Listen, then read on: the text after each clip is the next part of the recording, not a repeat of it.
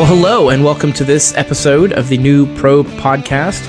I'm going to be your host today, Paul Rutherford. I'm a research associate here at Probe Ministries, and we're going to be talking about a new book that's coming out.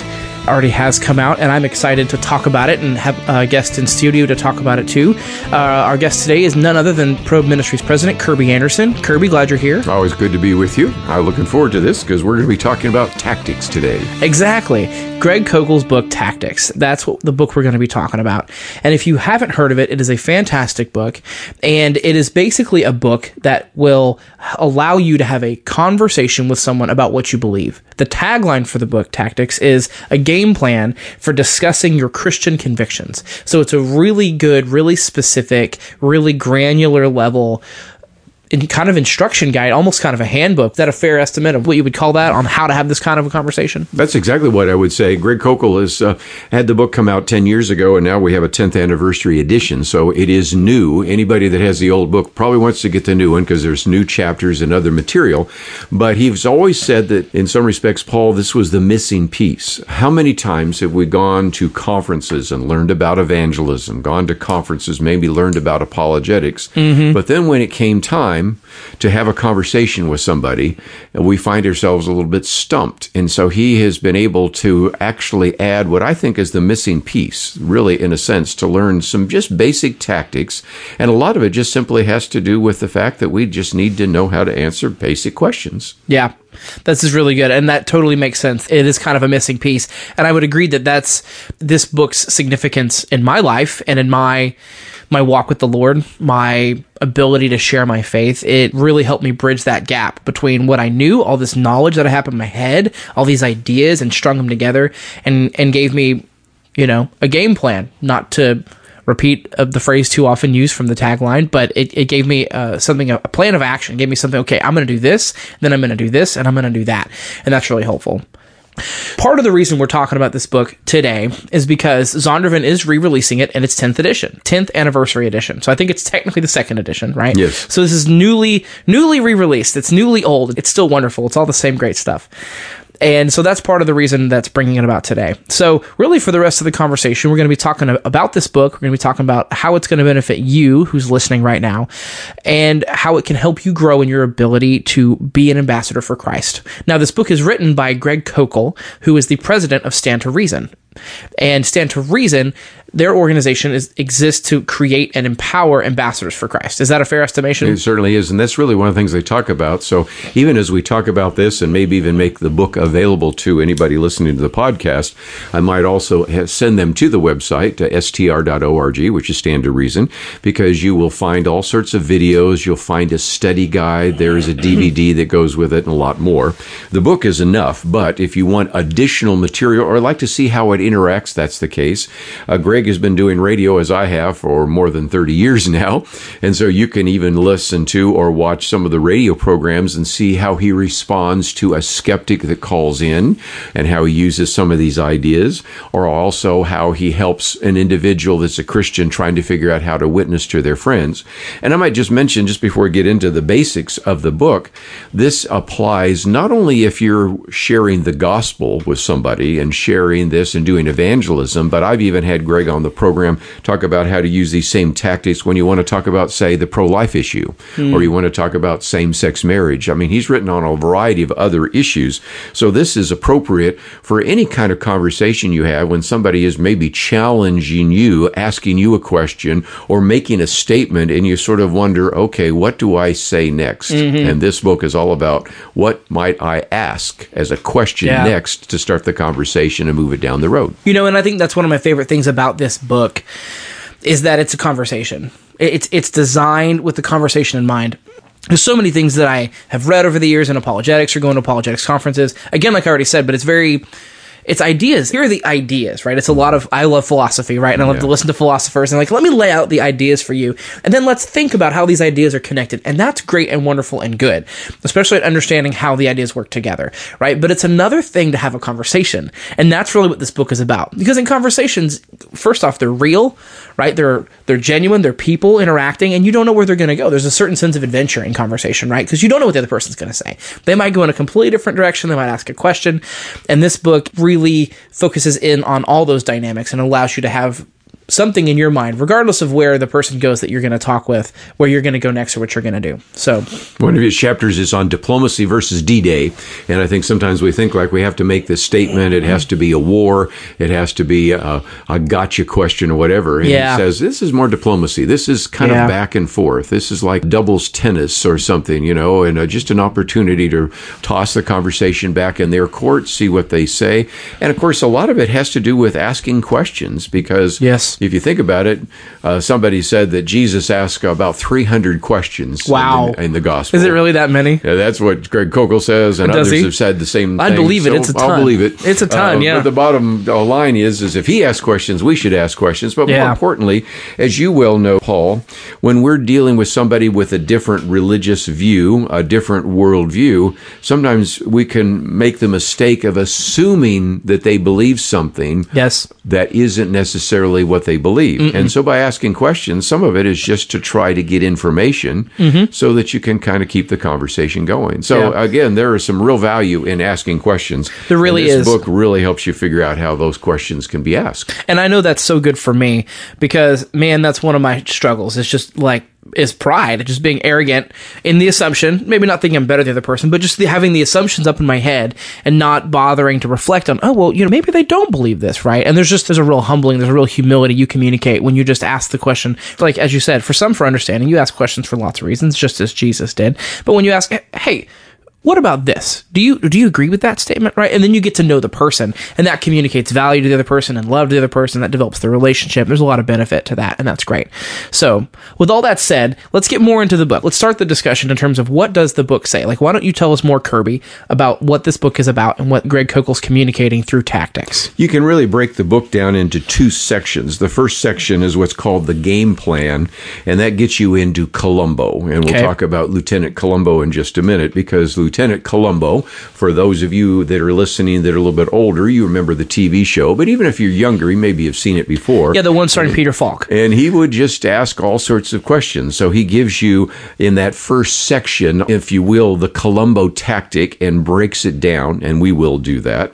And then in the second part, finding the flaws, there is a fair amount of material that's in the old book, but there are some new chapters that he's added to that. So now there are 19 chapters in the book. Some of them have been moved around a little bit. So in some respects, you've got the Columbo tactic, which is where we're going to focus probably most of our time and attention, but we'll then mention a few other things along the way. Yeah, I would agree with that assessment.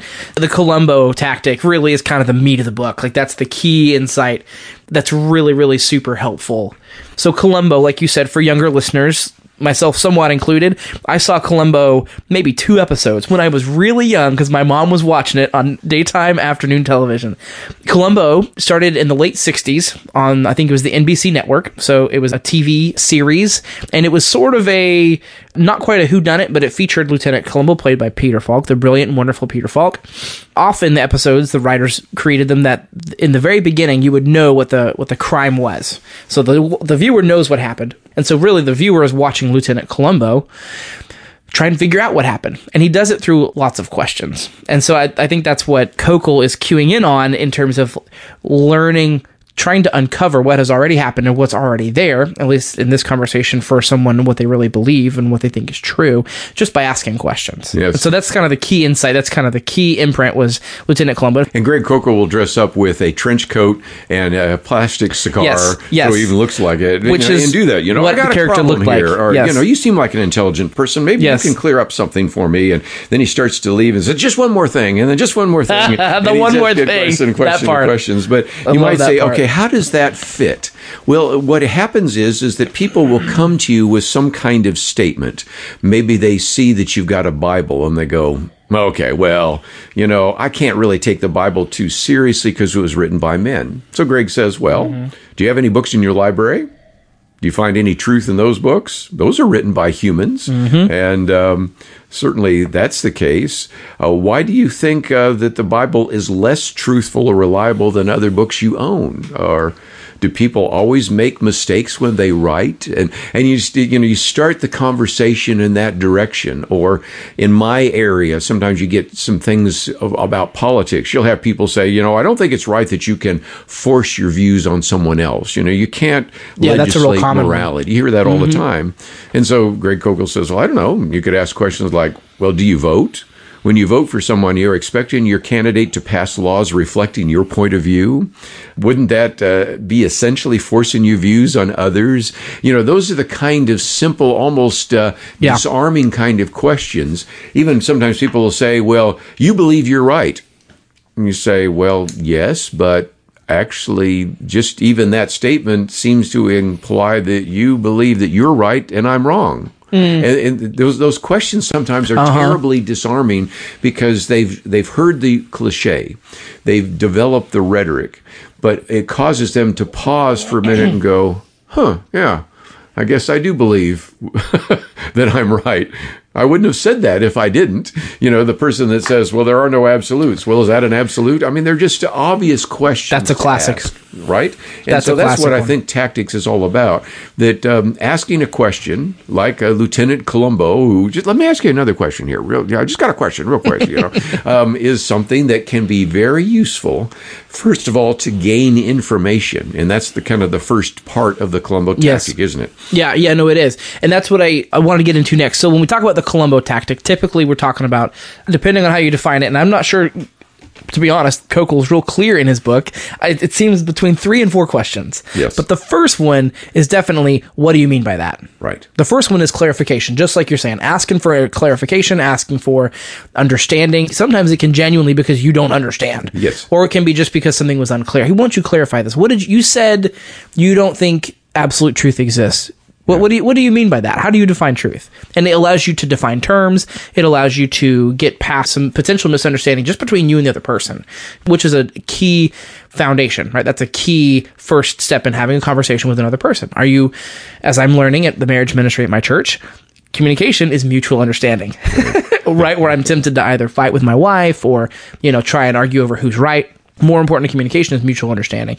And that first question in the Columbo tactic, what do you mean by that, allows you to do that. So what's the next part to the Columbo tactic? Well, again, just to pick up on that for just a second, is sometimes when people say, I think you're intolerant, you're trying to say, well, what do you mean by that? Because sometimes they'll come back and say, well, I think you're intolerant because you believe you're right. Well, then you come back to the point of, well, I believe you're right. Or I think you're intolerant in that you only believe that there's one way, or, something like that. So sometimes it's trying to figure out what's behind that. But the first is, of course, to actually gather information. But the second set of questions are reversing the burden of proof. Okay. And you've already sort of alluded to that. How do you know that? If indeed people make all sorts of incredible sweeping statements about this, that, or the other, there are in some cases a need for you to have them explain a little bit more. Do you believe in evolution? What do you mean by evolution? There's more than one kind. What about all the evil in the world? What do you mean by evil? What makes bad things bad? Or another one, do you take the Bible literally? Well, it depends on what you mean literally. I mean, in some respects, you're trying to get them to, in a sense, explain why they made that statement. And most of the time, as Greg has pointed out, you get kind of the deer in the headlights look. Kind of like, I just say that. This is the first time anybody's asked me to defend that view. I'm used to just saying that as sort of a brush block. I'm just going to, say that. You won't say anything. We're done. And all of a sudden, you're asking me to defend that point of view. And that's the reversing the burden of proof. Yeah. Saying, okay, you've made that statement. It's reasonable as a statement, but what gives you the evidence that that statement is true? And once you push it that direction, you're really on to the conversation, aren't you? I love the way you put that. The brilliance of this tactic, of this strategy in asking questions, asking these kinds of questions, in particular, as we're talking about now, how did you come to that conclusion? Mm-hmm. How did you draw that conclusion? How did you arrive? What are your reasons for believing what you just said? Is wonderful because, like you just said, a lot of times conversations end with people saying, oh, well, no one can know the truth. Right. And then, like you just said, often people just kind of throw that out and it ends up being a conversation stopper. It's the end of a conversation.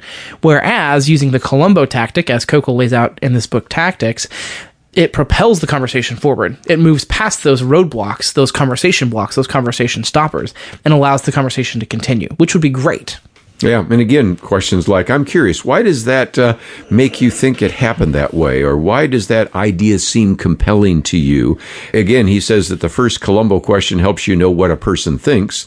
The second question helps you know why he or she thinks that way. It charitably assumes that that person actually has come to that conclusion and has reasons for that view. And what you find out is oftentimes they don't have reasons for that view.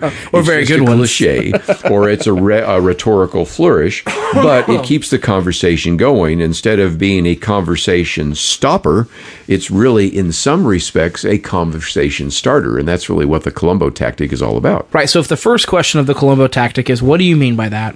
The second question is, how did you come to that conclusion? Or variation, which could be, what are your reasons for believing that? What is the third question in the Columbo tactic? The third one is kind of using questions to make a point. And I've already sort of alluded to some of those. Let me just give you a couple of ideas. Yeah, let's talk about this. You know, for example, you're intolerant. Well, can you tell me what you mean by that? Why would you think I'm an intolerant person? You know, it's really trying to add some clarification to that, carrying that conversation on. Well, it's because I think you're right, and everyone who disagrees with you is wrong, and that's intolerant. Well, you're right. I do think my views are correct. Of course, it's also possible I'm mistaken, and we could talk about that if you like. But what about you? You seem to be disagreeing with me. Do you think your views are right? Okay, that really puts it back on their court. But I'm not intolerant like you. Well, that's the part that confuses me. Why is it when I think I'm right, I'm intolerant? Yes. And why you think you're right when you're just right? What am I missing here? And those are those conversations that almost immediately open up a lot of conversation or shut down because a person then just at this point wants to start name calling. But then they pretty quickly figure out that that isn't taking them anywhere. Yeah. And to our listener, I just want to add this comment. If you're familiar with this book, maybe you've already read it, and maybe you're just not putting it into practice because of this podcast, you decide to start doing that, that'd be great. But just let me encourage you, if you have a conversation and you ask those first two questions, and then you get to something that's kind of a stumper, and you put a question to the other person, hey, as this case in this example that you mentioned, Kirby, about intolerance, when someone says, well, you're intolerant, and then you basically ask a question to point that out. Well, why is it when I think I'm right, I'm intolerant, but when you think you're right, you're just right? And so what I'm encouraging you here, listener, if that happens to you and it's a stumper and they don't have anything to say, I just want to encourage you, that is okay. Because sometimes people, they just have never heard that question, and maybe that's the only thing that they need. But if they're ready and willing to talk about it, then go for it. But listener, if you try this question and you feel as though it bombs and it drops and maybe you hurt the friendship, I just want to encourage you, you didn't. You really, really love them well by maybe asking a question that no one else in their life is asking them. And so regardless of how they respond, asking these questions has a ton of value. So please continue to do that, or start if you haven't already. And Greg has another idea that he sometimes communicates that he said in many of his speeches, and that is, I just want to put a pebble in your shoe. Yes, I love that. And the idea there is that sometimes when you're in a situation, you don't have somebody immediately saying, oh, wait a minute. Oh, now I think your idea is right. Yes. Oh, I'm ready to become a Christian. Or, oh, I've seen this before, though. Sometimes people call themselves pro-choice, and within 3 or 4 questions, they say, I'll be darned. I guess I'm pro-life after all, that kind of stuff. But most of the time that doesn't happen. Most of the time people go away and they're bothered by the questions. They're bothered by the inability to respond to them. They're bothered by the flaw that you actually pointed out in their logic. And they can brush it off for a while, but it's like a little pebble in their shoe. And as you walk along, you eventually got to stop and pull that out because it's driving me crazy. And so there is a sense in which even if the conversation ends abruptly, that doesn't necessarily mean that you haven't made some progress in moving a person closer to the gospel or closer to a biblical conclusion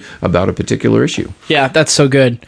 Kirby, we're pretty deep into our time, and I know that there are several other things I want to get to, but there's just something that's really valuable that can be said for managing expectations on our part as we're sharing either our convictions or the gospel, whatever the conversation is, or just inquiring someone about their beliefs on being pro-choice or whatever the conversation spins on. This book, Greg Koukl's Tactics, Greg Koukl brings with him such a refreshing expectation for himself. Yes. Well, as you put it, that all he wants to do is put a pebble in somebody's shoe. And that's such a relief I know for myself, I just often struggle with this expectation. Man, I've got to do this 4-point gospel. I've got to sit down with them. We've got to talk for an hour, and I want them to pray to receive Christ at the end, right? That's sometimes in my mind, I'm thinking that's my expectation. And if I don't do that, I've totally failed. But Greg Koukl would say, no, that's an unreasonable expectation. If it happens, it's great, but don't expect yourself to do that. He uses the analogy in his book about being a gardener, whereas someone who brings someone to the Lord is a harvester. They're bringing in the crop that's already ripe and ready.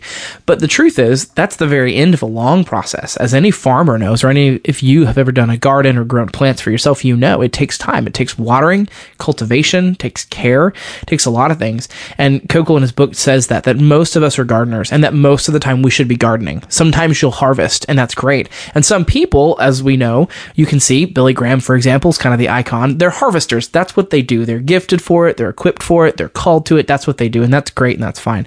But most of us are not harvesters, shall we say. And so it's somewhat of an unrealistic expectation. So I wanted to take a side tangent there just to talk about expectations and how this book has such a great mentality and attitude about expectations, especially in having these conversations. And so just by asking the question is often really just the point. And if it sparks a great conversation, then that's good. But if it doesn't, sometimes that's okay too. And maybe that's all you got to do for that conversation. So with that aside, this third question in terms of the Columbo tactic, as you said, it's using a question to either lead them somewhere or to expose. Really, it's a contradiction. Again, I'm a philosopher. I'll use my philosopher's terms, right? It is a belief that entails a contradiction or is inherent to it or assumes it, which is to say that for you to come to that conclusion, you have to presuppose something that contradicts something within the argument itself.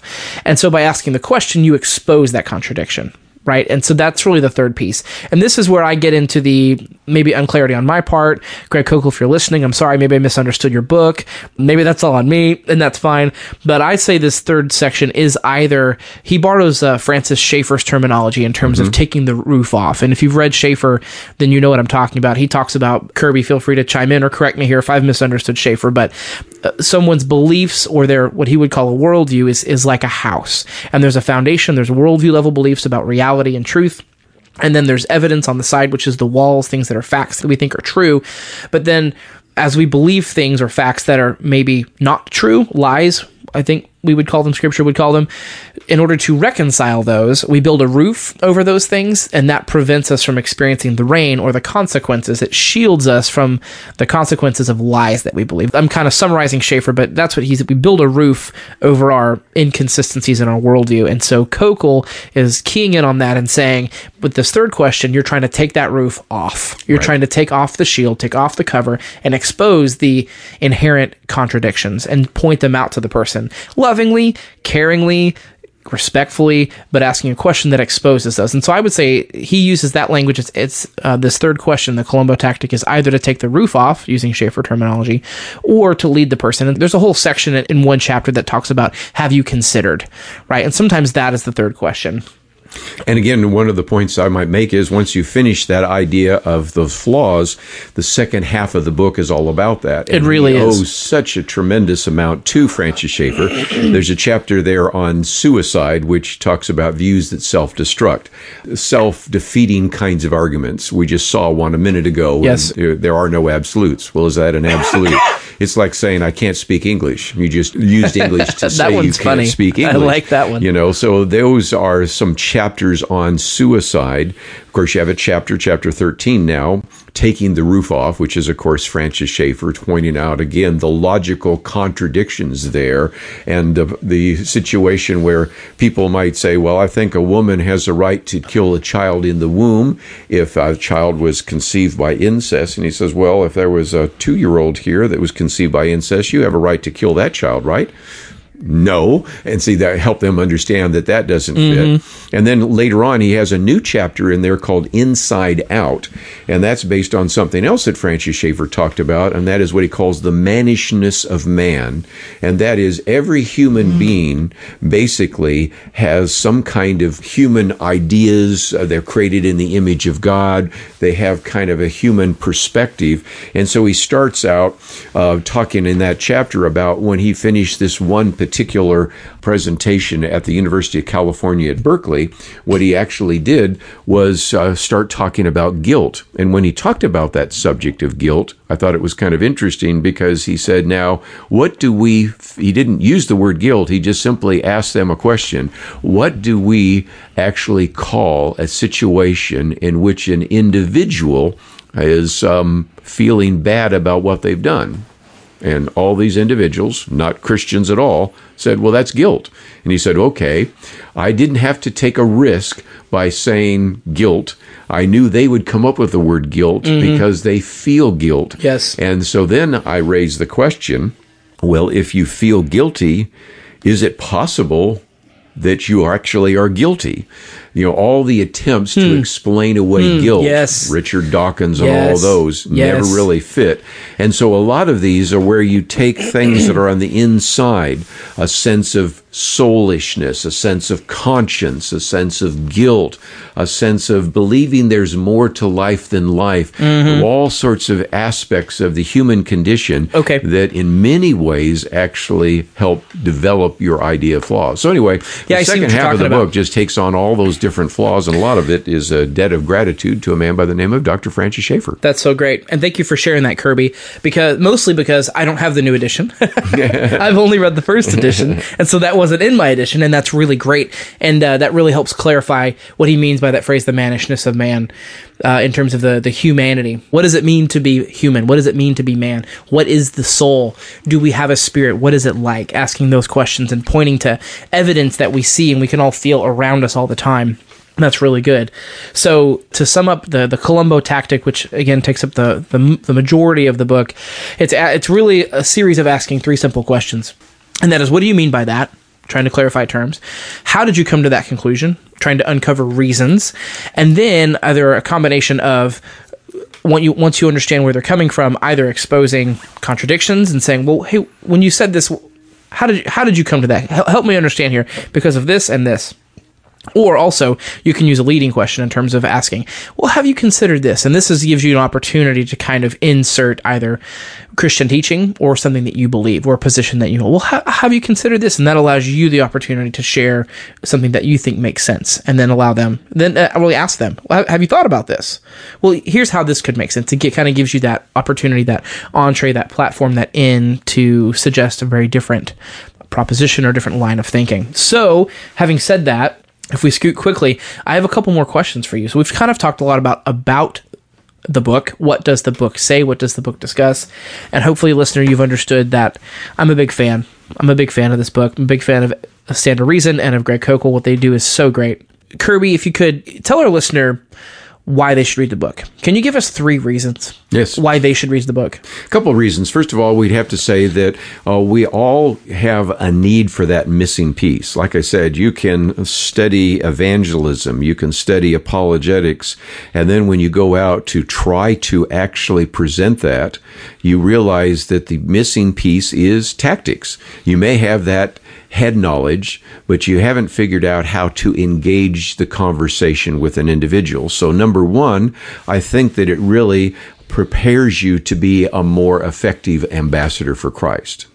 Number 2, he talks about the 10-second issue, because what happens is that sometimes somebody says something and you really have, in round numbers, about 10 seconds before you respond. And sometimes the biggest problem that you have, if you're an older person like me and can't necessarily come up with something instantaneously, or if you are maybe a person that's done a lot of study, you start wondering, what do I say first? You know, there are about 15 different things that all of a sudden go through my mind.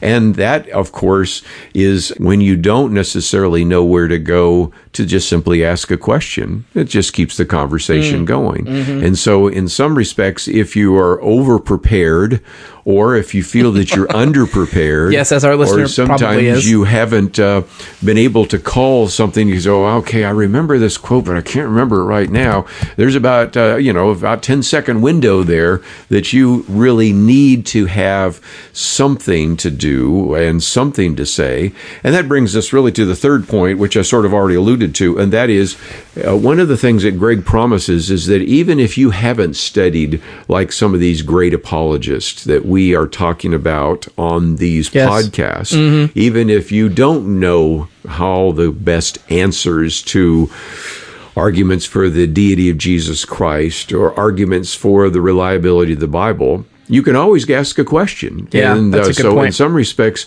no matter how prepared or unprepared you are, if you begin to realize the value of asking questions, sometimes your conversation can carry on for some time, even if you don't have the kind of expertise that maybe one of these accomplished apologists might have. And, when you look at this book, I mean, the introduction is by Lee Strobel, endorsements by Norm Geisler, William Lane Craig. It's a who's who. Hank Hanegraaff, Gary Habermas, J.P. Moreland, Paul Copan, Frank Turek, and all sorts of people. You say, well, I'm not in their category. You don't have to be, because asking a question is just something anybody can actually do.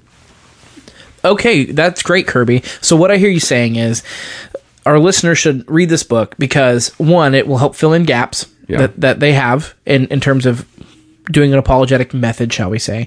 Two, it will equip them to do well in the limited window that they have in a conversation, in any given organic conversation. You've only got about 10 seconds before you respond or they move on. And this book will give you the equipment to make a good choice with that 10-second window. Right. And the third piece is that it will equip you to have a good conversation that's meaningful and helpful, even if you don't know a lot. Yeah. Because it's very simple. It's not so much about what you know as much as about what you can learn. Yeah.